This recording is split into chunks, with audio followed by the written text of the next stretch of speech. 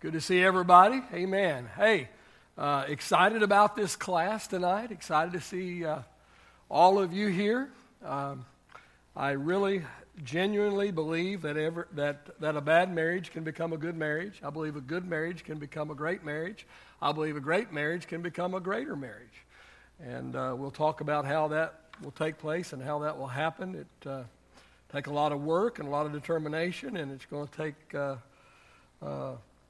both sides doing their part, but we'll talk about that as we get along. So thank you for coming. Love this subject because I love being married. I love family. I love being married. 45 years now. Can you believe that? I feel like I should be 45, not be married 45 years. I'm not like one pastor. I heard one pastor say he'd been happily married for 40 years. Well, he'd been married for 45. 40 of that were happy. I can tell you that I have been happily married for 45 years. I will tell you that sometimes I've been happier than other times. And my marriage has been better at times than it was at other times. It has never been bad. I've been really, really blessed. And I'm married to an angel. And if you don't believe my wife's an angel, you just never heard her harp. Okay, all right. That was a cheap shot, and that was a cheap joke, and that was a dad joke. But anyway, we'll get into some things here in a little bit. 45 years married to my high school sweetheart.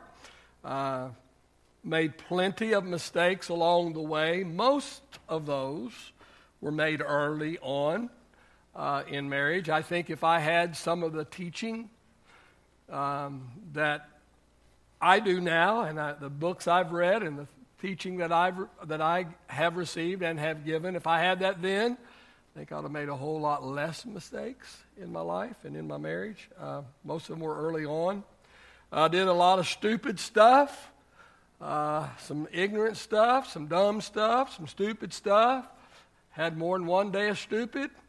So I'm not sitting here tonight as some kind of somebody said I've got a perfect marriage and never had any problems or difficulties.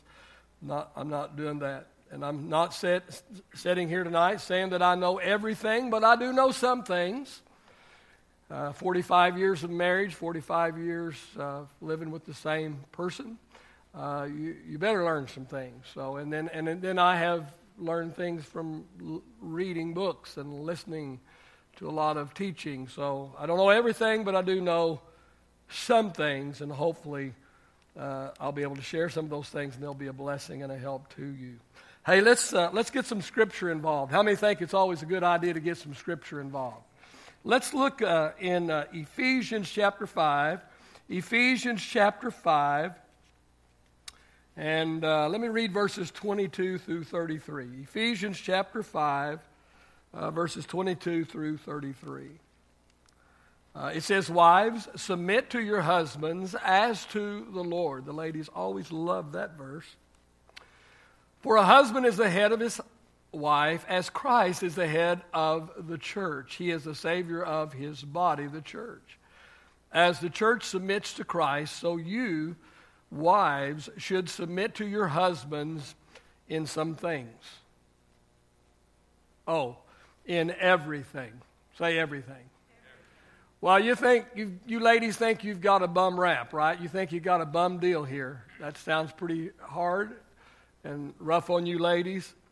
Well, it's not if you'll understand. Then verse 25 says, "Husbands," this means love your wives, just as Christ loved the church.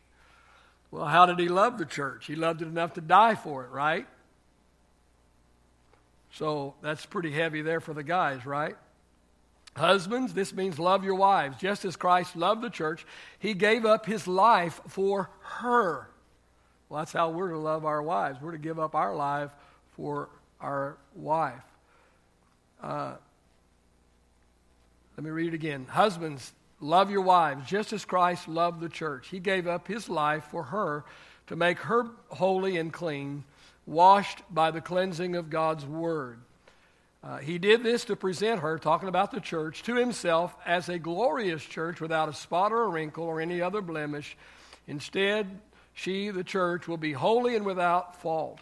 In the same way, husbands ought to love their wives as they love their own bodies. For a man who loves his wife actually shows love for himself. No one hates his own body, but feeds and cares for it, just as Christ cares for the church, and we are members of his body. As the scriptures say, a man leaves his father and mother and is joined to his wife, and the two are united into one. This is a great mystery, but it is an illustration of the way Christ and the church are one. So again I say, each man must love his wife as he loves himself, and the wife must respect her husband. A lot in that, and we'll talk about some of that tonight and others a little later on. Hey, I think not only should we get the word involved, but I think we ought to start with prayer. How many think that's a good idea? Father, thank you for the opportunity of being here tonight. Thank you for these that have come tonight. We are thrilled that they have come to invest in their marriage. Lord, I don't know all of the circumstances. I don't know all the reasons why the different ones are here tonight. But Lord, you do. And I just pray, Lord, that you will help each one individually. God, I just pray, Lord, that you will help us to take the word that we receive and apply it and get some results from it. I pray you will anoint me and you will enable me and you will help me and help me to be sensitive to the Holy Spirit as to what you want me to say, all in the name of Jesus. Amen. Well, tonight we begin an 8-week study on marriage. I want to begin by making some observations.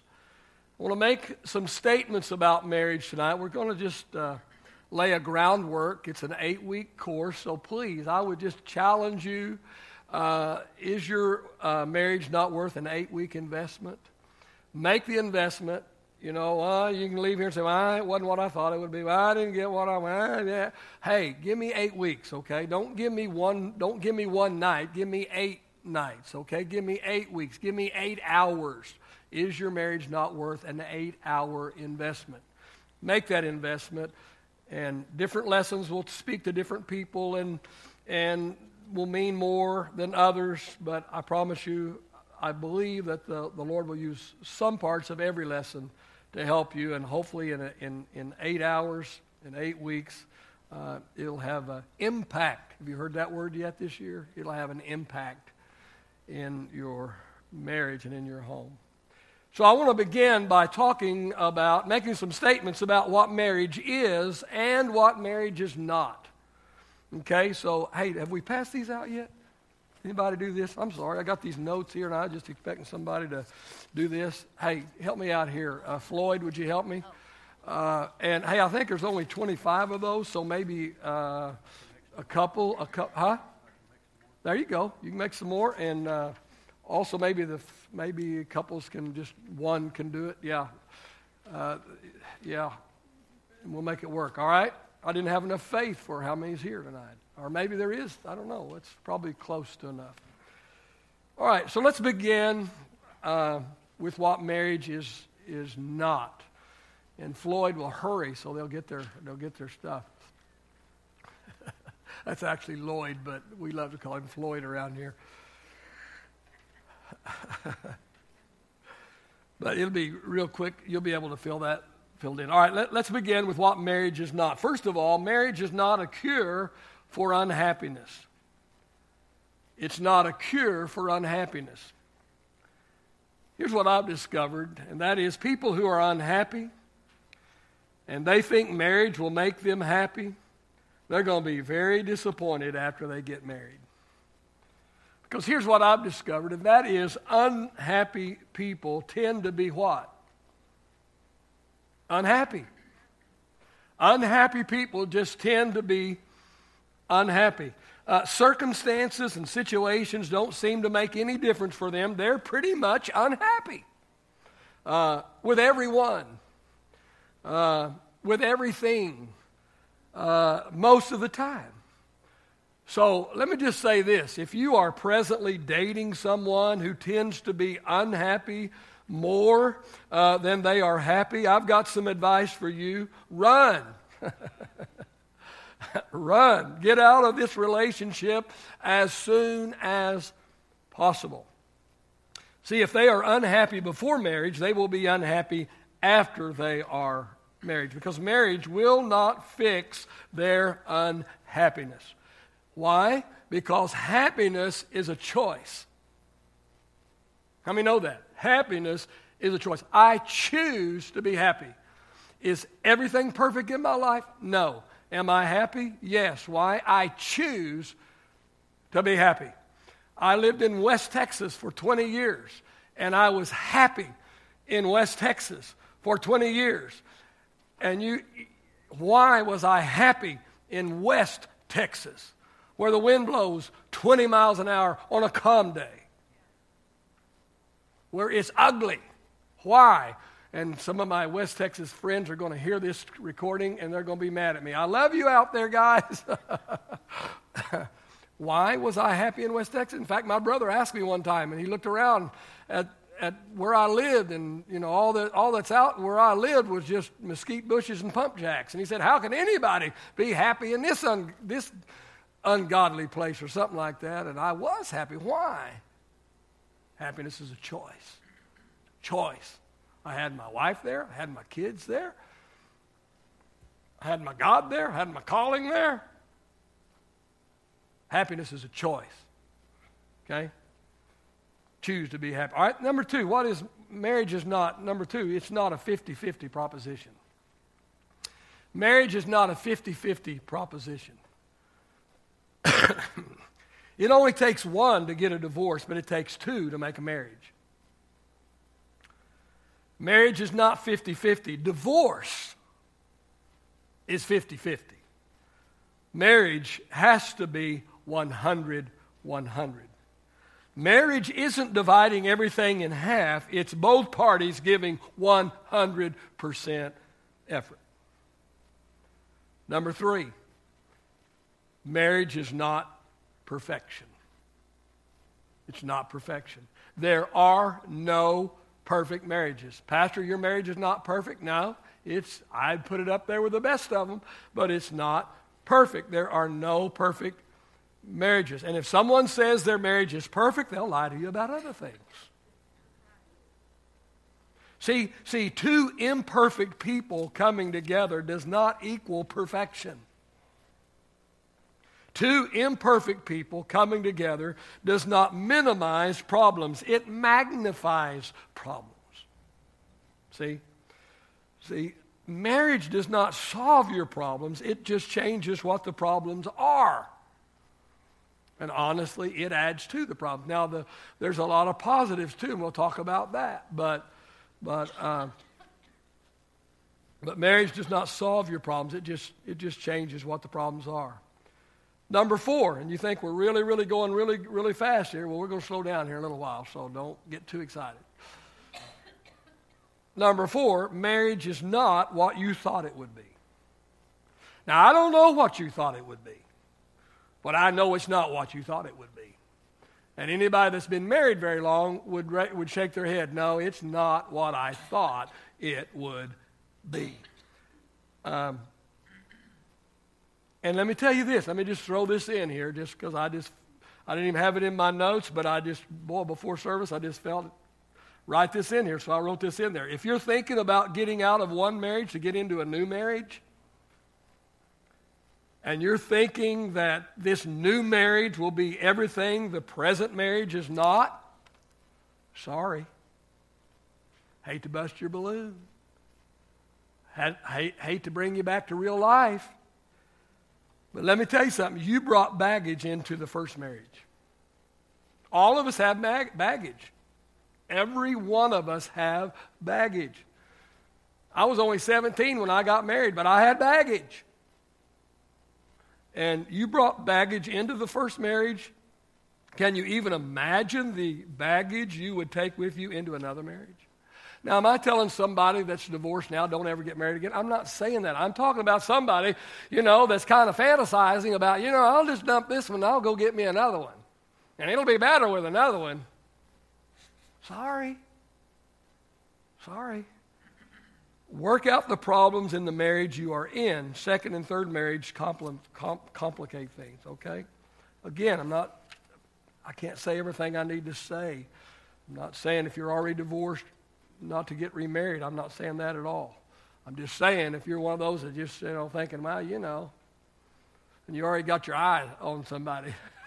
Come on.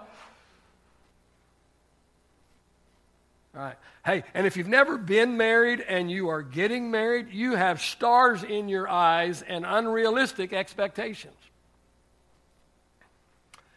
I heard one pastor say that he does not do premarital counseling. And he says the reason why he doesn't do premarital counseling, he said, because it doesn't do any good, because he said because they've all got stars in their eyes and they got perfect 10s over the head of their fiance. They're a perfect 10 and nobody's a perfect 10. And so he said, I don't do premarital counseling. I just counsel them after they're married and they need it. Well, I do believe in premarital counseling, and we do premarital counseling. But it is difficult to do premarital counseling when everybody's sitting around with stars in their eyes thinking they're marrying the perfect person. Sorry. How many's glad you came to my class tonight? Are you encouraged now? If you've never been married and you're getting married, you have stars in your eyes, you have unrealistic expectations. You think that you're going to live the storybook life. It's going to begin with once upon a time and it's going to end and they lived happily ever after. You have unrealistic expectations. The man thinks his new bride is going to meet him at the door every evening when he comes home from work wearing nothing but saran wrap. And after they make passionate love, she's going to prepare him his favorite dinner. And she's going to sit down in his recliner and she's going to bring him his pipe and slippers. And we're against pipes, just to tell you that. And the woman thinks she's going to marry Prince Charming, who's going to treat her like the princess her daddy said she was. He's going to lavish her with gifts, and he's going to spend hours every evening talking and listening to her and getting in touch with his feminine side. And they both think marriage is going to be like a Friday night date. I don't know what you thought marriage would be, but I'm pretty sure it's not what you thought it would. Number 5, marriage is not impossible. Is marriage difficult? At times. Is marriage trying and stressful? At times. But a good marriage is not impossible. And with God's help, it can not only be good, it can be great. But it is definitely not automatic. All right, let me give you some things that marriage is. Number 1, marriage is a partnership. A partnership. Genesis 2:18, God said, "It is not good for man to be alone. I will make a helper or partner for him." And verse 24 says, "A man should leave his father and his mother and be joined or partnered with his wife, and the two are united into one." Let me give you some practical advice. You should never use the terms you and me. After you get married, stop using the terms you and me. It should always be us and we. It's no longer you and me. Now it is us and we. So decisions should be made together. Budgets should be made together. Money should be pooled together. It's not mine or yours, it's ours. Now, I will say, and this is another teaching, but whoever is best at handling money should take the lead. But both should have input and both should be in agreement. I think it's good, and this is in my financial teaching, but I think it's good, and we might even do a little of that, because that's a very, very important part of marriage, is money. It's good to have an agreement as to, here's a limit on how much individually I can spend without checking with you. I don't know what that limit is. I don't know what that amount is. Be different. Part of it will be dependent on what kind of money you make. But a guy certainly don't want another mama. He's had a mama. Don't want to have to ask mama, And the wife has had a daddy. Don't want another daddy. Don't want to ask daddy. So you should have a come to terms thing and say, hey, you know what? We're together, and we're not going to do anything major together, but you got to decide what's minor and what's major, because that might be two different things too. You might be worlds apart in that, and just come up with a figure that this is, you can spend. I don't care what you do with it. You can spend this amount of money without checking with me. Other than that, we're going to check with one another, and it's vice versa. It's not one or the other. It's both. Okay. All right. What is marriage? Number 2, it's a commitment. Let me see. Does this sound familiar to you? For better, for worse. For richer, for poorer. In sickness and in health. Forsaking all others, keep yourself only. Does that sound familiar? In good times and in bad times. When she gains 10 pounds and when he has morning breath and bed hair. When the new wears off, and it will. When the real person emerges after you say, I do. Because you haven't met the real person yet. Sorry, you haven't. You don't meet that person until you say, I do. And then you meet that person. That's why you need to spend as much time as you can with them. In as many situations as you can with them, because they can only be on their best behaviors just so long. Okay? Good? We all good? What is marriage? Number 3, it's work. You spell marriage W-O-R-K. Marriage isn't always easy, but it's worth it. Let me ask you this. Why do we work so hard to get a mate and convince a mate that they should commit themselves to us for life, and then we stop doing the things we did before we were married after we get married? Husbands, before marriage, you dated your wife. Why you stop dating her? You spent money on her. You bought her things. You spent time with her. You were nice to her.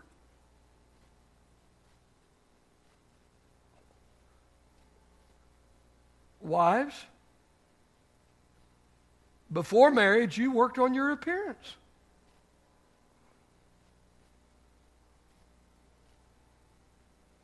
You worked hard to look good for him. You want to look as good as you could when he showed up on Friday night to take you out. But now, you got a 12-year-old bathrobe. Cold cream on your face. Hey, you can't look like you just stepped out of a magazine 24/7. I'm not saying that. I'm simply saying it's a shame. Isn't it a shame that what we are willing to do before marriage in order to get our mate, and then we stop doing after we get them?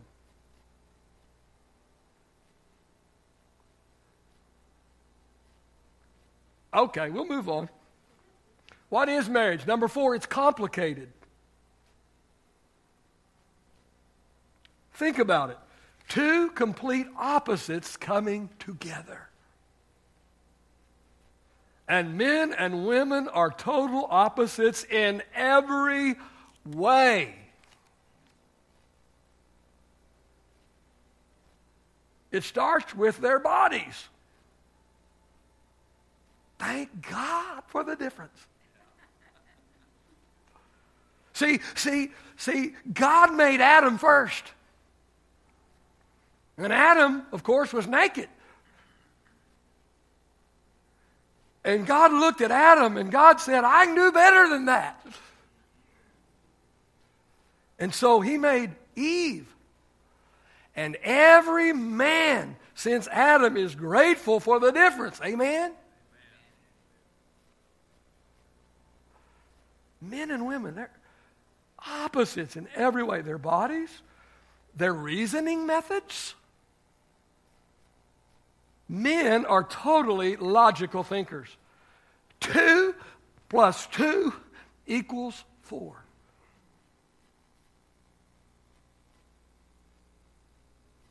If 2 plus 2 don't equal 4, man can't figure it out. Because everything he decides is determined on logic. Women are not logical. I tell my wife, when I really get in trouble, I'll say, that ain't even logical. And I'm thinking, well, of course it's not. I'm the logical one. You're the emotional one. Don't you ever remember your teaching, Benson? Men are totally, and this is a blanket statement, so there are exceptions, but not many. Men are usually totally logical thinkers. Women are totally emotional responders. Totally emotional. Men make every single decision based on logic, just the facts. Remember that old dragnet? Just the facts, ma'am, just the facts. Women make all of their decisions on how they feel about the matter. How do I feel about it? Quit shaking your head, Mary. This is my class. You're the exception. I'm teasing with you. You know I am. You're the opposite. Yeah, and like I said, there are exceptions. But here's the point. Two complete opposites come together. Opposite and different in every way. Marriage is complicated. Complicated. Two different personalities. Because opposites attract. So two different personalities. Just take me and my wife. I've got that easygoing, laid back, sweet, loving disposition. Kind of like a basset hound. Right? Oh, that's my wife. And I'm the bulldog. Okay? Opposites attract. Opposites. Two different personalities. Two different families raised differently. That's another reason why it's important to take a look at the family, because there was somebody in our extended family that the husband said, I'm not marrying the family. Well, yeah, you are. Yeah, you are. So you make sure you're not marrying the Adams family, okay? Because you are marrying the family, okay? Because with the bride or the groom comes the family. All the nuts and flakes that goes along with it. Two complete different histories. Marriage is complicated. There's a book out there, you might get it. It's called Men Are From Mars, Women Are From Venus. What's this saying? It's not just saying men and women are different. It says they're from different planets. So marriage is complicated. Number 5, marriage is an adjustment. It's an adjustment. There's major adjustments. You move from your parents' house, and all you learn from that house. But she grew up in that house. He grew up in this house. All she knows is what she learned in that house. All he knows is what he learned in that house. And you come together to form your house. But you've never had a house. You never had a spouse. And so you have to make your own home. And you have to make your own family. But which family will it resemble? Will it resemble her family?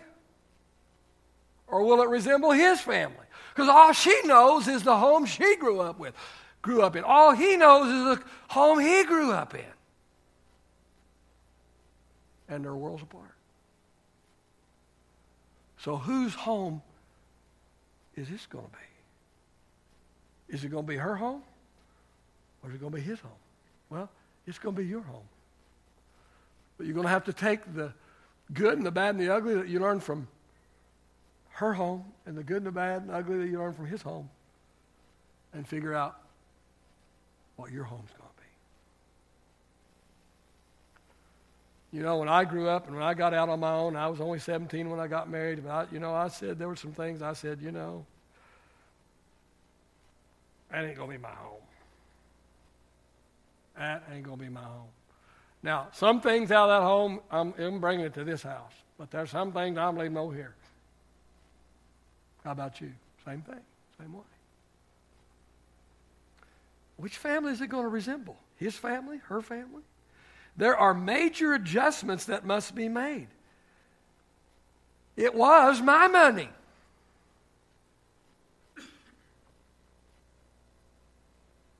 Now it's our money.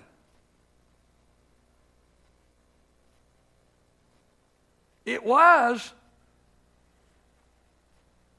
what do I want to do? What do I want to eat? Where do I want to go? What do I want to do? That's what it was before you said I do. Now it's, where do we want to eat? Where do we want to go? What do we want to do? That's a major adjustment.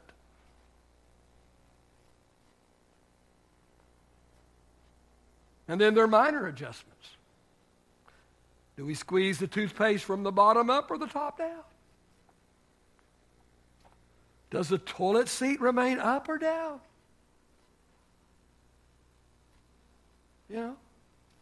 My wife says, put the toilet seat down. I say, you're a big girl.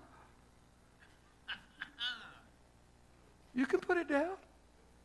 I said that once. I didn't see her for about 3 weeks, and I could see her a little bit out of this one eye.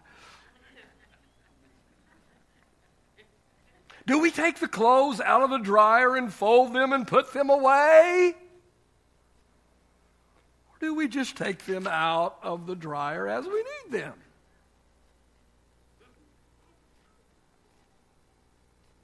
Minor adjustments. Marriage is awesome. Can be. Marriage is awesome if you marry the right person, but I would say more important than marrying the right person, marriage is awesome if you are the right person. Or if you put in the effort to understand your mate, understand their basic needs, and then work at meeting your mate's needs.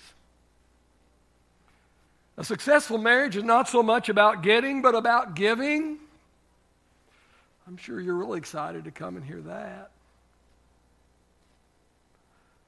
See, life in general just seems to go better for the givers than the takers. Marriage is the same. It goes much better for the givers than it does for the takers. So I'm going to ask you to ask yourself this question. Am I a giver or am I a taker? Ask yourself, what is my motivation to give? Is it just so I will get? Let me ask you this question. Do you keep score? Do you keep score? In your marriage, do you keep score? Do you keep track of what you give and what you get? Okay, I did this, and this for my husband, so I expect this, and this in return from him. You know what that is? That's 50-50 marriage. And 50-50 marriage usually ends up 100% divorce. If you get nothing more out of this lesson tonight, at least answer this one question. Are you a giver or are you a taker?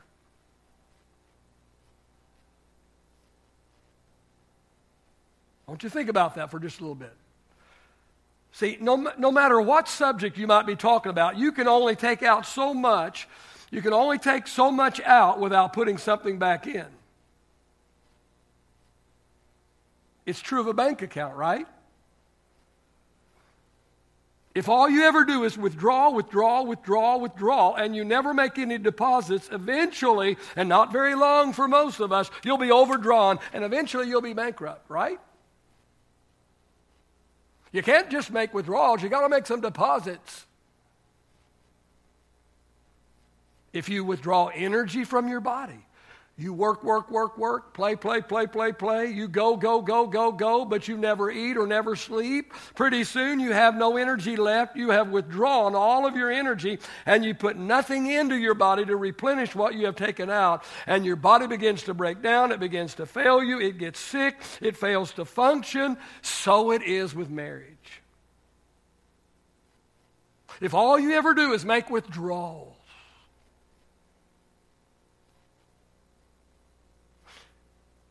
all you ever do from your marriage is take.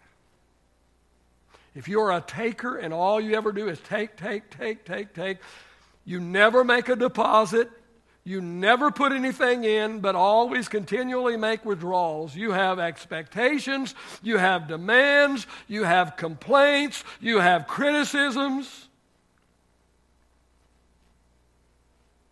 You can only take so much out without putting something in. And if you take out more than you put in, you're going to be bankrupt.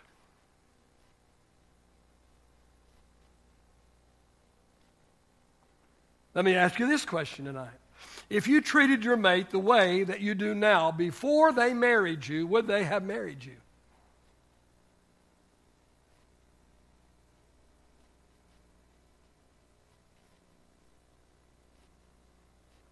Why do you think it's okay to act a certain way and do certain things in order to win your mate's heart?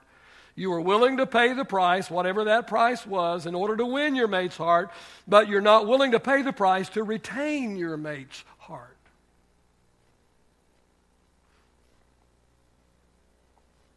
Well, in the next few weeks, I want to help you give your marriage a tune-up. You know, just because your car's engine begins to run a little bit rough, or it begins to sputter or miss a little bit or make a few funny noises, this doesn't necessarily mean you need to trade it in on a new model. Doesn't mean it needs the engine totally overhauled. It might just need a tune-up.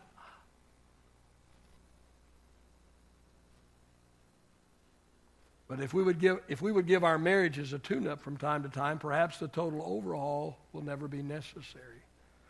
And hopefully a trade-in for a newer model will never be necessary. Right. Tonight I want to share one simple secret that can totally revolutionize your marriage. In the next 8 weeks, we're going to talk about a lot of things, and I'm going to give you a lot of information.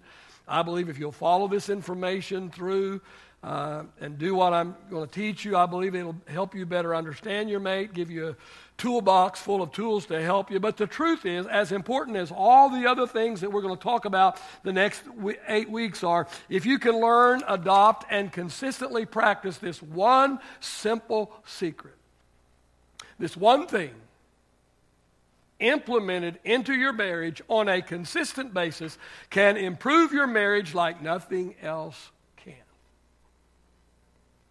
It's simple, but not easy. It's simple, but not always appealing to the flesh. It's simple, but it goes against the grain sometimes. Are you ready for it? Now remember, I said it was simple. Men and women have many needs, and their needs are totally different. We're going to talk about those. Don't forget, men are from Mars, women are from Venus. Not only do they come together from different homes, they come together from different planets. And although men and women have several basic needs, and by the way, his needs are different than her needs, and her needs are different than his needs, and yet they both have one major need. And if this one major need isn't met, there's going to be trouble in paradise. So let's talk about this one major need, the need that far surpasses all other needs. And here they are. You ready for them? How many's ready for them? How many's still awake? You ready for them? Okay. For a woman, it's love. For a man, it's respect. Above all other things that a woman wants and needs, she needs to know and feel, say feel, and feel loved. Above all other things that a man wants and needs, he needs to know that he is and feel that he is respected. It's a God-given need for every man and every woman.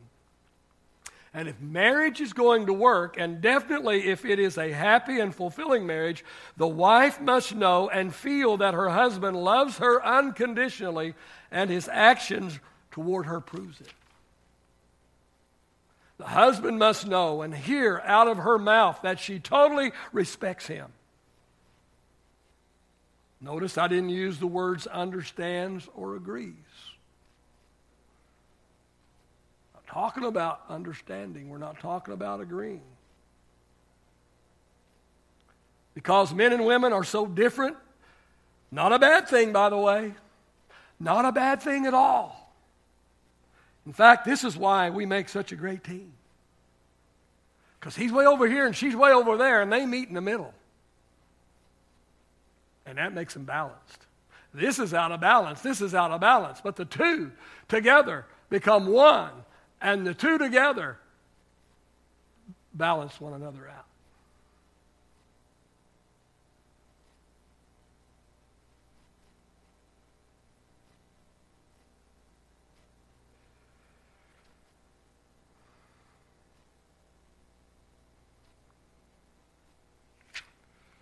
All right.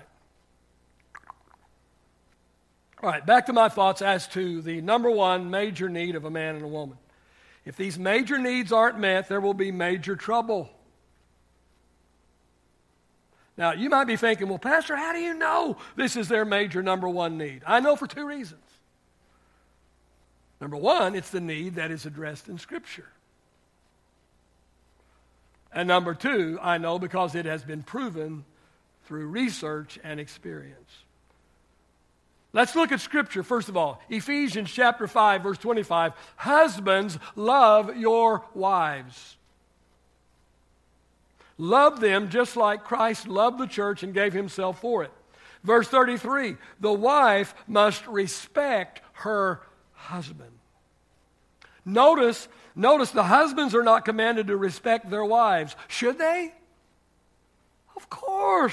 Of course, but respect isn't the greatest need a woman has. Love is. And notice wives were not commanded to love their husbands. Should they? Of course. But love is not the number one need of a man. Respect is. Do women want to be respected? Sure.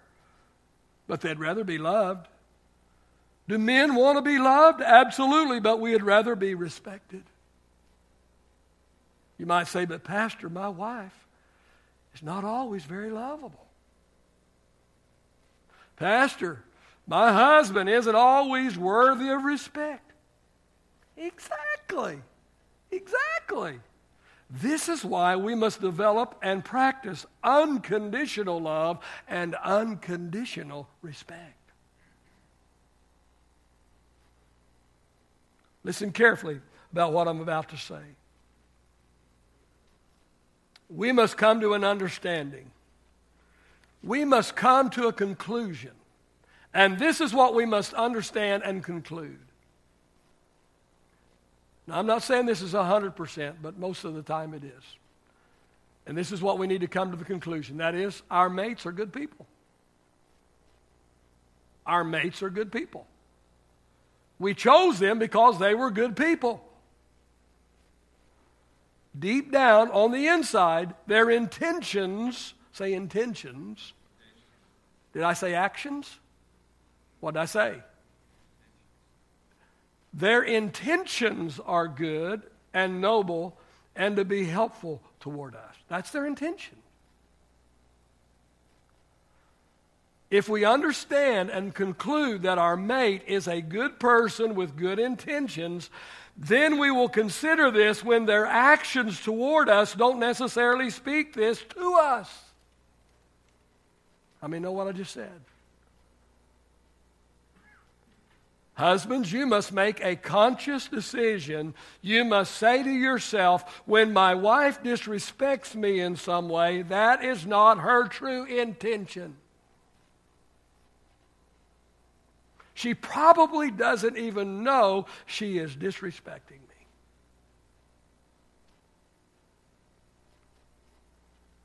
I'm viewing what she is doing as a lack of respect for me, but I know her deep down, and I know what's in her heart. And even though I might be feeling disrespected at the moment, I know that's not her true intention. Wives, you must make a conscious decision. You must say to yourself, when my husband acts unloving to me in some way, I know that's not his true intention.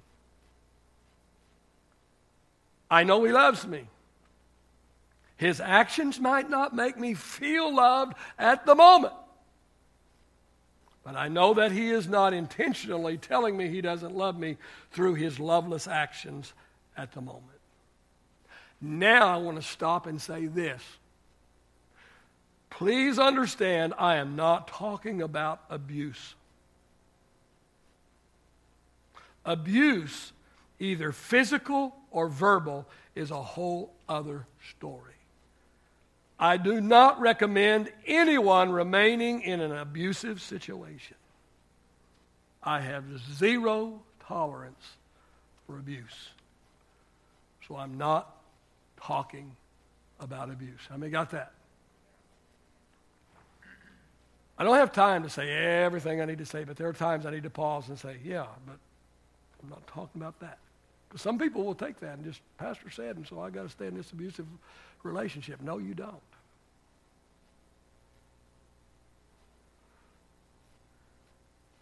All right, hey, how many know husbands will give their wives plenty of reasons not to respect them? The wife must decide, say decide. The wife must decide to respect her husband by decision, not by his actions. And wives, on the other hand, will give their husbands plenty of reasons not to show love to them. They're not always lovable. Husbands must decide, say decide, must decide to love their wives. Love by decision, not because their wife is so lovable 100% of the time. See, here's the problem. Here's the problem. Wives say, I'd respect him if he was respectable. No. If you will show him unconditional respect, he will eventually earn it. Wives say, if my husband would prove his love to me, then through his actions, then I would respect him. No, if wives would give unconditional respect to their husbands, eventually they would get a return of unconditional love from their husbands. Here's the problem. Husbands say, I'd give my wife love if she was lovable. No, if you will demonstrate unconditional love to her, she will eventually become more loving.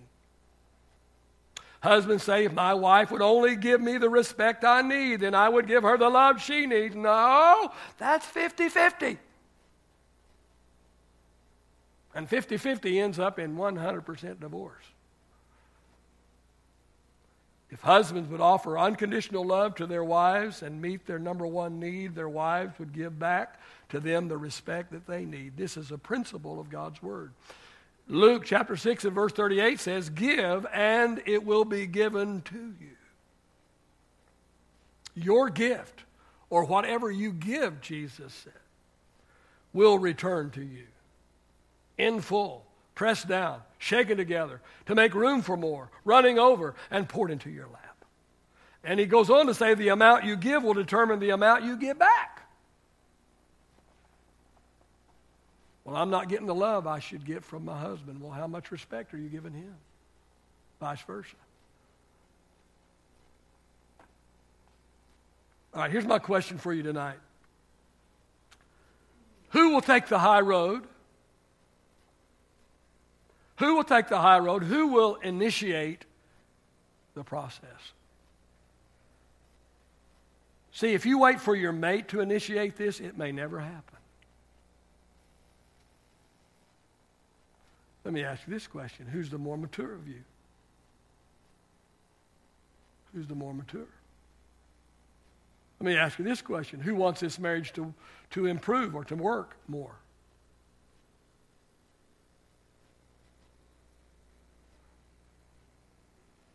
See, most troubled marriages are on a vicious cycle, and it goes like this. She doesn't respect me, so why should I show love to her? He doesn't love me, so why should I respect him? And the cycle repeats itself, repeats itself, repeats itself. Just as this negative cycle continues to go around and around and around, so a positive cycle can begin to continually go around and around and around. She respects him, so he pours love into her life. He pours love into her life, so she continually shows him respect.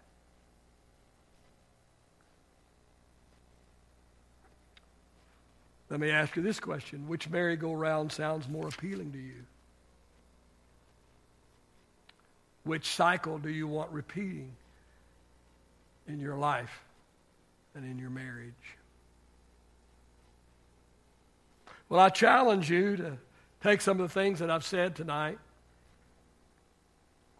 I challenge you to come the next 7 Wednesday nights, invest another 7 hours in your marriage. Surely your marriage is worth that. Because I truly believe that every bad marriage can be a better marriage, and every good marriage can be a great marriage, and every great marriage can become a greater marriage. But it's not going to happen overnight.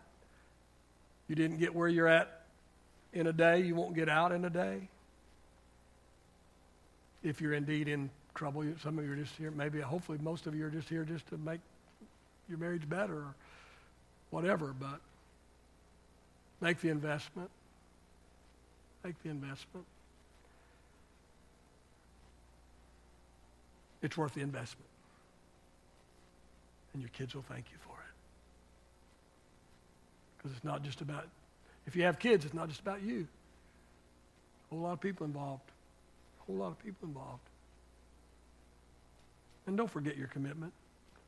For better, for worse, for richer, for poorer, in sickness and in health, till death do us part. Father, I just pray that you'll take a few of these words that I've shared tonight, and maybe, Holy Spirit, you've spoken some things into hearts that I've not even said. That's the way you work.